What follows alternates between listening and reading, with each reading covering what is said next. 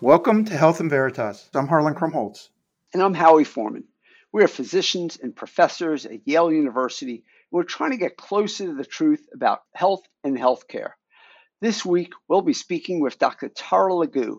But first, we generally like to check in on health news. And Harlan, you forwarded me an article from Science that just came out talking about the use of both genetic interventions as well as genetic screening with embryos. And this is a very provocative survey. So I was just wondering if you could share with us what your high level thoughts are on this. Yeah, I'd sent you something, Howie, about this article that came out. It's called Public Views on Polygenic Screening of Embryos. That may sound a little esoteric and a little nerdy, but what they did was they went out and they tried to understand what the public's views might be on some of these new technologies that are enabling us to characterize the genomic heritage, essentially, of these embryos. And the idea that we're on the cusp of a really potentially interesting and morally fraught era where we can both characterize the traits of individuals, genetic traits of individuals before they're born, and even have the opportunity to intervene on them. And, they were likening this to saying, there may be a sea change going on in public views that may affect the adoption of these technologies in ways that have been unanticipated. Some people might have thought, I thought that people weren't ready for this. Look, people won't even take vaccines. So, I'm thinking people really want scientists, working with genomes and snipping and doing editing. And I thought maybe not so much. But when in this survey, they asked, what's your willingness to use a service like this? Like, being able to go in and do this polygenic risk evaluation, sort of looking at the genomics. And then what about gene editing? This is really going into the genome and rearranging the genes or silencing some or, doing this and that, which can actually change the function of the genome and create different proteins.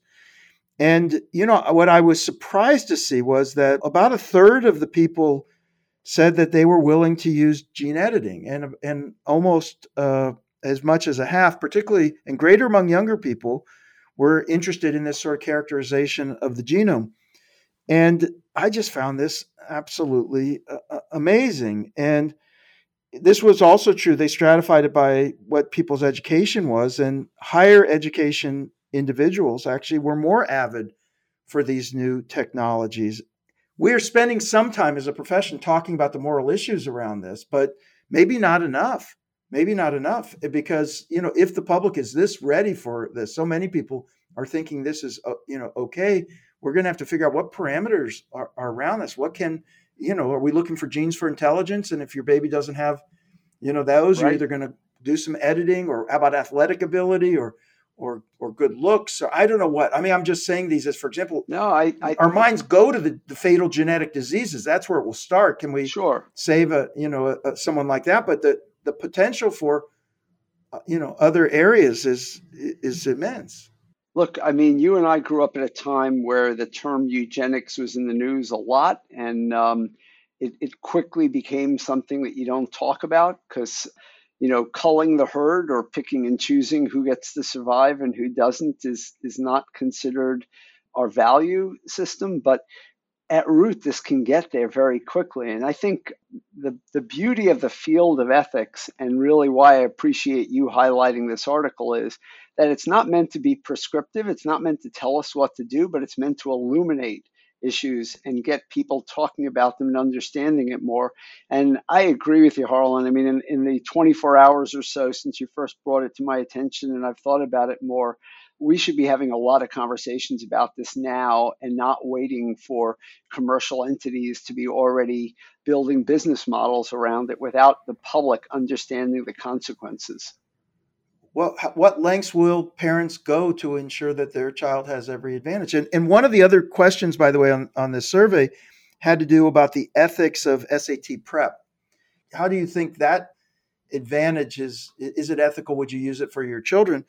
And, in that case, almost 70% or so said that was acceptable. Much higher percentage, but again, it's another form of advantage, right? It's another form of advantage saying that, this isn't just by the, grit of your own effort, but that you're willing to be using, spending money to get advantage. One of the points that the authors made, Harlan, which I thought was really good, is that what you're basically doing is permanently embedding the wealth, both in terms of gene code as well as physical money, into a family hierarchy so that over time it grows and everybody else falls to the wayside. It can create greater disequities over time. Yeah, maybe one time we'll have Jennifer Miller back on and some bioethicists and really have Yeah. a deeper discussion about this. Great. So, hey, we have a great guest today and a super topic. So, Howie, take it away. Dr. Tara Lagu is a professor of medicine at Northwestern University's Feinberg School of Medicine.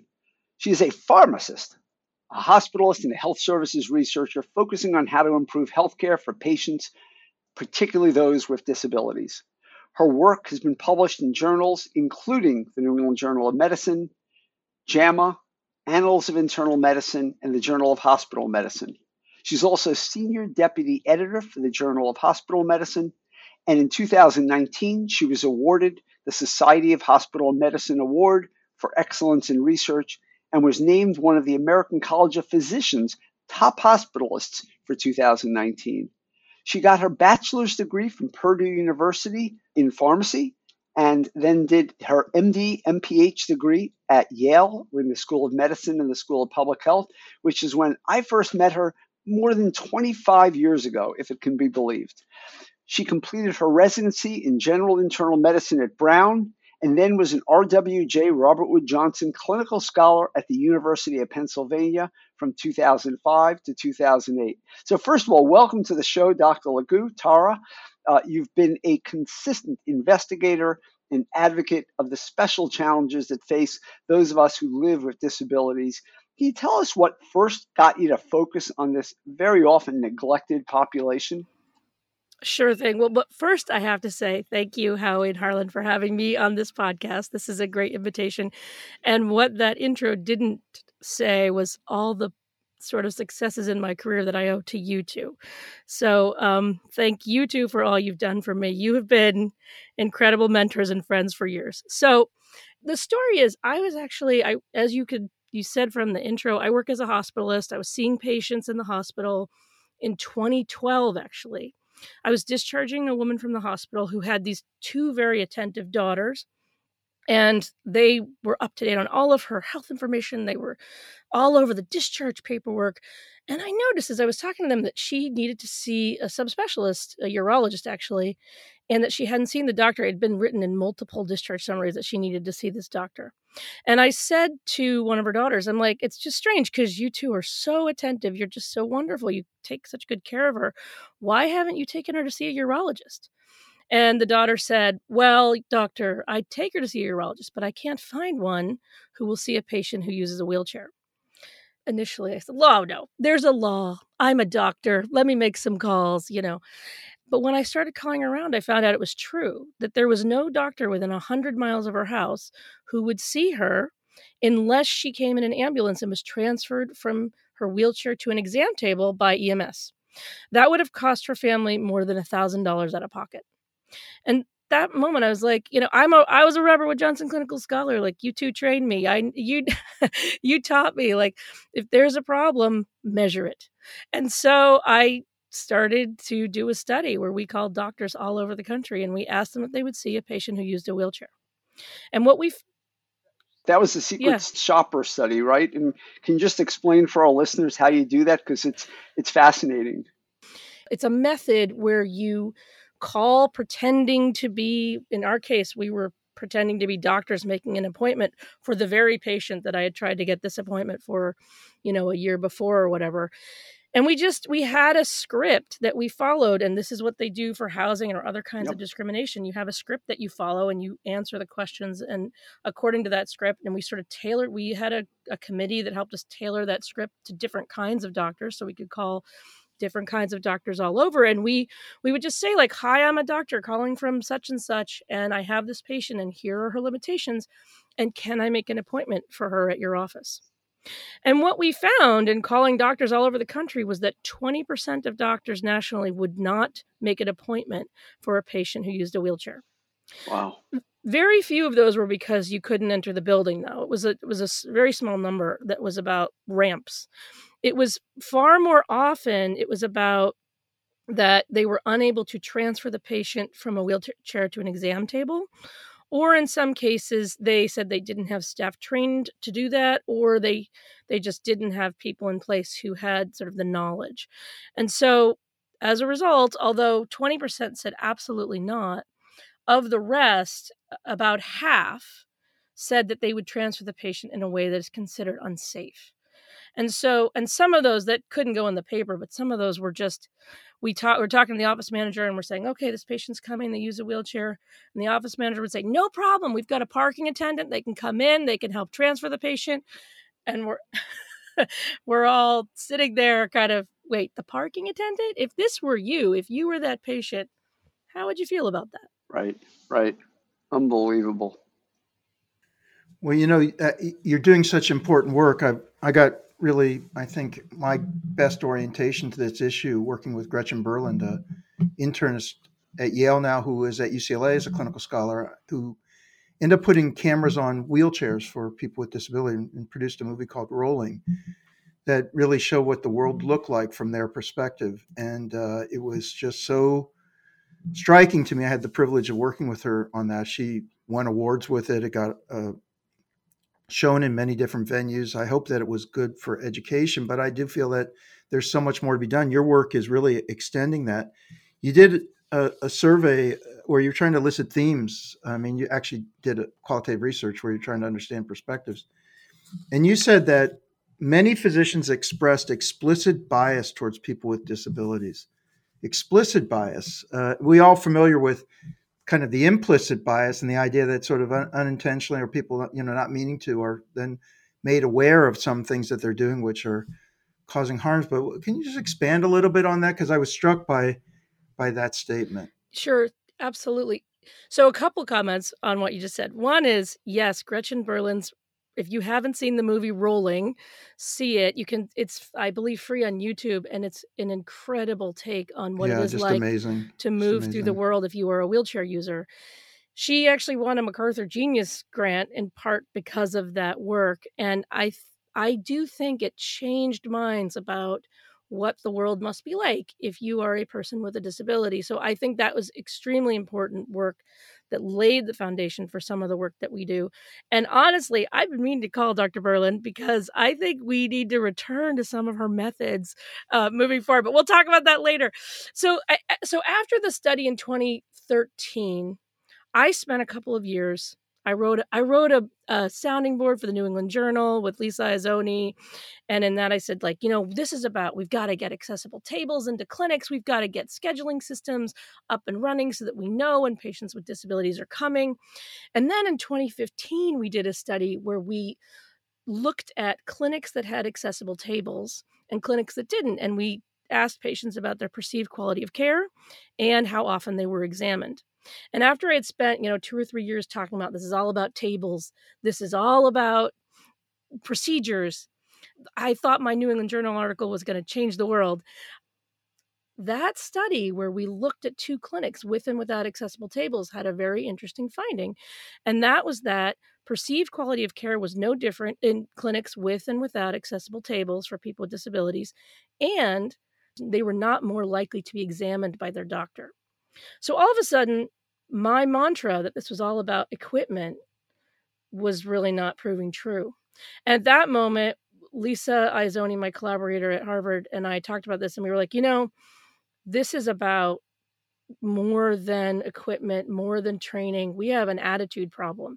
And of course, Gretchen Berland's work already told us that, right? We knew that. There were real attitudinal biases, like problems and biases against people with disabilities based on the work that we saw in that movie. But at that point, we said, okay, let's write a grant to think about how to study this in a more systematic way. And that was the grant that we proposed. That was a series of focus groups where we, had doctors in a virtual room talking about their attitudes towards people with disabilities, followed by a survey, followed by a series of kind of interviews with advocates about what we should do next.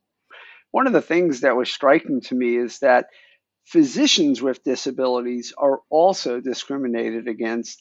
And one of the observations I've had being on the admissions committee of the med school for many years and just through experiences that we have underrepresentation among the physician corps of physicians with disabilities. I remember well us discussing in the admissions committee whether somebody who is deaf could become a physician or how they could become a physician and so on. And thankfully, there are accommodations.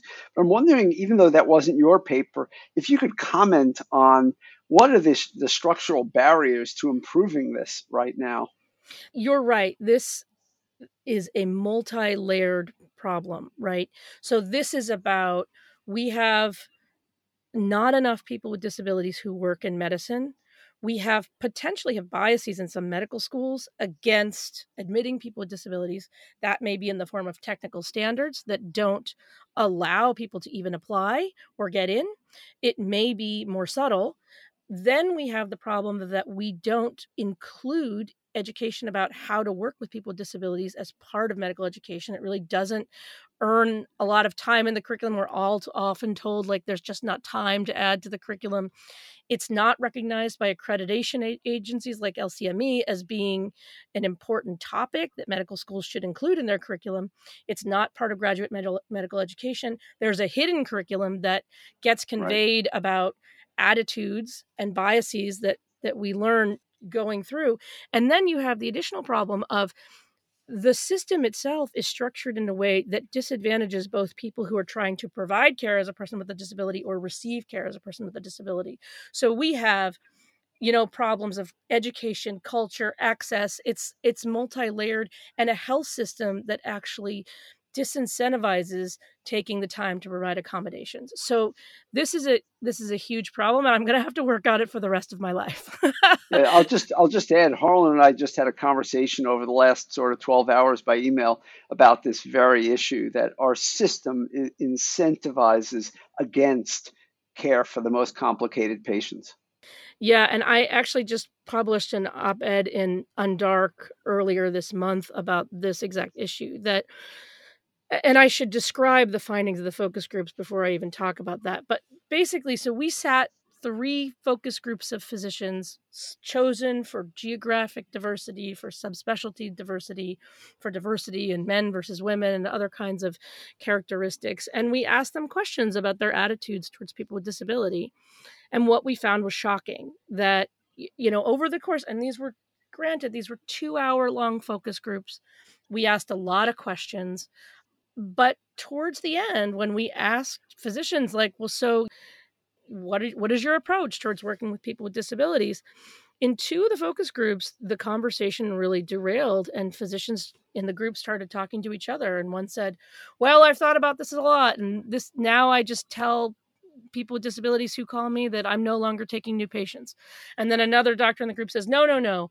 I say, I don't take your insurance. Another person says, no, no, no, you can't say that. I say, you need more care than I can give you, so I'm not the doctor for you. Yep.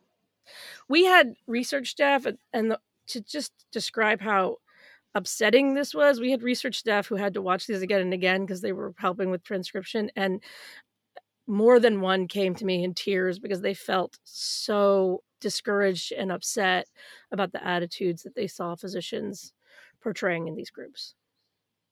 What's the next proximate thing we can do to address this? Because this is really blatant discrimination. It is, the medical profession, you also say at another point here how this really violates the general principles of what medicine's all about. That this exists. But by the way, there are people with disabilities. We could go in a lot of different areas too. People with obesity. There's lots of groups that get kind of this, but this disabilities issue, I think, is central because it takes more time.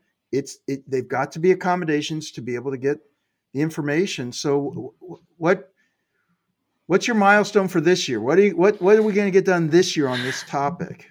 Well, I will say that nobody goes to medical school with the purpose of discriminating against vulnerable populations. We all interview people for medical school all the time, and everybody goes in really idealistic. So what happens between the moment they enter medical school and the moment that they're seeing someone in their practice as a full attending, facing the problems and demands of our existing healthcare system and making this terrible, probably illegal, certainly unethical, and really, kind of vile decision.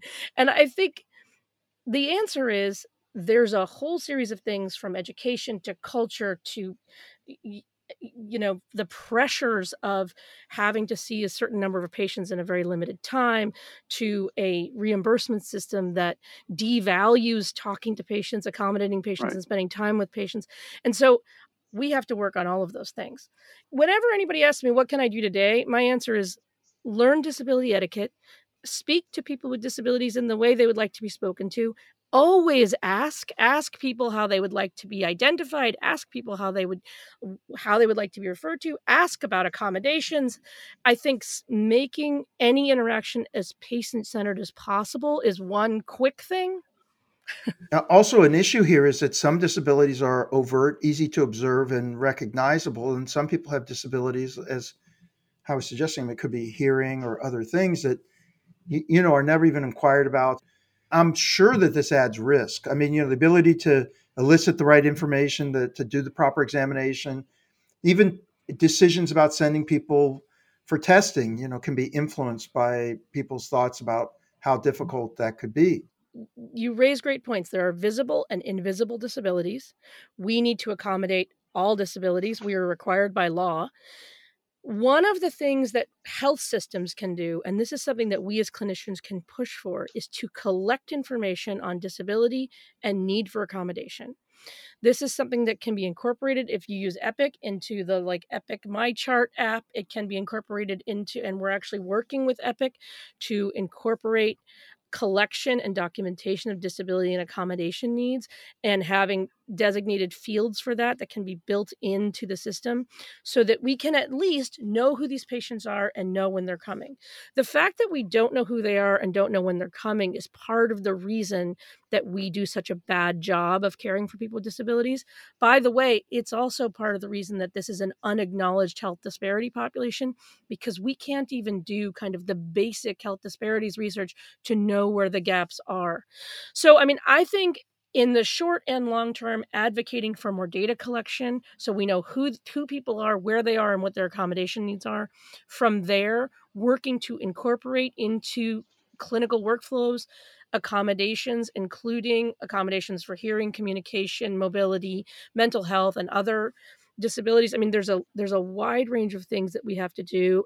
And I think on any given day, any given clinician can make a difference just by acknowledging the humanity of the person in front of them, having some sense of the etiquette, and asking people about what their needs are and how they want to be spoken to.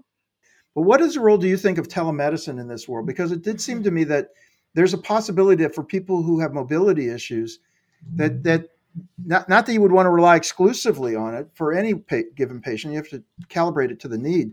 But this still could be, as we've moved into this era, quite a big help for some people. I definitely think telemedicine was a breakthrough in some ways, and there certainly are conditions that you can manage almost exclusively with telemedicine. Some of the mental health sort of care has improved, the access has improved during the COVID era because of telehealth, I believe. Um, but there's lots of reasons why people have to be seen in person, why people still need radiology and procedures and all kinds of things. And so I think balancing when and how we use telemedicine, and a whole realm of research is going into that, like how do we best use telehealth? How do we use it in a way that's most effective? And I think there are times when certainly for people with mobility disabilities, that is an advantage, and not having to take 3 hours of public transportation to get to an appointment is a huge, huge deal. On the other hand, I think if it means that we then exclusively see people with Yeah. disabilities by telemedicine, then we have a problem. And so it's a matter of finding the right balance. I guess my other question as I left this is the attitudinal barriers and the bias that was expressed in our focus groups was a huge driver of some of the, publicity that we've received, some of the recognition the study's gotten. And so to me, I don't think we can leave this topic without saying we've got to address attitudes and bias on the part of physicians and other healthcare providers. And I think some of that's education, some of that is that people feel very unable to accommodate people with disabilities because they just don't even know the basics. So some of it's education, some of it's culture, some of it, as you mentioned earlier, is bringing more people with disabilities into our profession so that those folks can help teach the rest of us and, set a precedent that this is part of normal life. And I think that's really important too. And I think there's more to do. I think we need to figure out what exactly was driving some of the comments that we got in that study, and some of it is the incentives in our system that we have to address. Some of it is, and this has been a big topic of debate, if you have a person who needs an accommodation, should you be paid more for that visit? Should that alone make it a higher complexity visit? And there are people in the disability community who say yes and people who say no. The Right. people who say no say, like, I am it should not be an extra cost to accommodate me. On the other hand, for the physicians, if they could code for a higher complexity visit, they might be more willing to see the person. It might be. Right. And so Right. I think finding the balance in that for us and figuring out how to incentivize people without being disrespectful is really important. Let's be honest, like, for most people who encounter the healthcare system, whether you have a disability or not, it can often be unpleasant, inconvenient, Sure. frustrating, difficult. And so it's only the people with disabilities who experience the most extreme version of that. But all of us get the downsides of the system we live and work in. And I guess my feeling is there are lots of reasons to improve our system, not just because it'll help people with disabilities, but because it'll actually benefit all of us. And that includes the physicians Right. who are providing care. The Nobel laureate Pearl Buck is quoted as saying something along the lines of the test of a civilization is how it treats its helpless members. And by that statement alone, we're failing right now that test. And just really so pleased that you're doing the work that illuminates this problem and helps us address solutions for it. And could not be more pleased to call you a colleague and a friend, and that you are helping to achieve greater justice. So thank you, and thanks for joining us today. Well, thank you. Let me say, I think that I got a lot of my values and my approach to my work from the two of you. So thank you for all that you've done for me and for your mentorship over the years, because I really do think you've set a precedent for how to go about research. Harlan, like, I don't know, 15 years ago, you wrote an editorial that was called Be Bold or something, Ask the Tough Questions. And I mean, this question from the start was always bold, right? No health system that you work in is all that enthusiastic when you start uncovering problems, even if they're national problems. So it required a little boldness. So I appreciate No, that you that's not. two Actually, set an it was be example that brave. way. It Be was be brave. brave. Yeah. Yeah. But be brave and bold. I like that together. What a pleasure to work with you over the years, Tara, and thank you so much for joining us. Thank you both. I'm so appreciative. It's so good to see you two. And like, this should not be the only way we see each other. I know. We'll make Exactly. plans. Well, that was a great interview. I really enjoyed hearing her, and she's working on such an important area. Let's pivot to the next part, Howie. And you had, I think, listened carefully to this State of the Union address, and it was quite a spectacle, basically the back and forth and the yelling and all that kind of stuff. But amidst that, there was some really substantive things that were discussed. This issue about the dispute between the president and Democrats and congressional GOP over what will the parties do with regard to Medicare and Social Security, and this issue about saying that there may be some cuts and there's going to be needed cuts. And anyway, can you bring some clarity to this, because there just seems like a lot of smoke here, and I'm actually confused about it a little bit. Yeah, it's very frustrating because there's, without going into too much detail, there's multiple parts of Medicare, but there's one which is one of the biggest parts for the hospital fund, which will run out of money sometime in the next decade. It might be as soon as 4 years from now, but it'll definitely happen if we don't intervene. And that would be a very bad thing, because it will be just like the debt ceiling, just like a lot of things. It could create chaos for an awful lot of people. So we want to avoid that. And both parties have solutions to this. And they're not even consistent within the parties, by the way. But the problem is that both parties have on the margin cut Medicare at times. And what do they mean by cutting Medicare? Most of the time, what they mean is just cutting spending on Medicare. And as you and I have talked about, there are parts of Medicare where we have wasted money, where we have overspent for things, where we've overpaid for things, created profitable opportunities that were in excess. And so, on the one hand, we want us to run a Medicare program that's more efficient. I think we all understand that if you were to raise the age of Medicare entitlement, or if we were to stop covering some things in Medicare, that's a more legitimate definition of what it means to be cutting Medicare. And I think we all probably would also agree that raising taxes is not cutting Medicare, and that also could fix the Medicare problem. And I just think our representatives and our president need to have a lot more clarity about what their goals are for the Medicare program, because I don't think that you or I want to see Medicare go bankrupt. I think most people would like that not to happen. And there's basically two solutions to it. One is to cut spending on it. The other is to raise taxes. And I think we need to be clear on what we're proposing and not to demonize one party or the other if, in fact, their main goal is just to make Medicare sustainable. Well, and some of us think, how fast can we track to reducing the age for Medicare? I mean, it's That's right. That's right. So this debate's going about, almost in an opposite direction of what I think a lot of us think can happen in the country. And as we talked to Jeff Sonnenfeld about that, this healthcare in this country is such a big tax on businesses. Imagine what could happen with regard to innovation and the flourishing of business if you were to lift off that responsibility from businesses and put it where it appropriately sits, which is within government, and let government ensure that people aren't going to be harmed by getting sick and have that financial toxicity and risk and concern. So, but it's interesting to me that even while there is some rumbling still, about trying to get more people covered, there's some people who seemingly want to cut back on the coverage and make it more difficult. You've been listening to Health and Veritas with Harlan Krumholtz and Howie Foreman. So how did we do? To give us your feedback or to keep the conversation going, you can find us on Twitter. I'm at HMK Yale. That's HMKYALE. And I'm at the Howie. That's at THEHOWIE. You can also email us at health.veritas@yale.edu. Aside from Twitter and our podcast, I'm fortunate to be the faculty director of the healthcare track and founder of the MBA for Executives program at the Yale School of Management. Feel free to reach out via email for more information on our innovative programs, or you can check out our website at som.yale.edu/EMBA. Howie, how many people have graduated from that program over the years? It's a good question. I would say that we're probably somewhere in the 1,000 range, more than 1,000. Wow. It's getting up there. That's incredible. Yeah.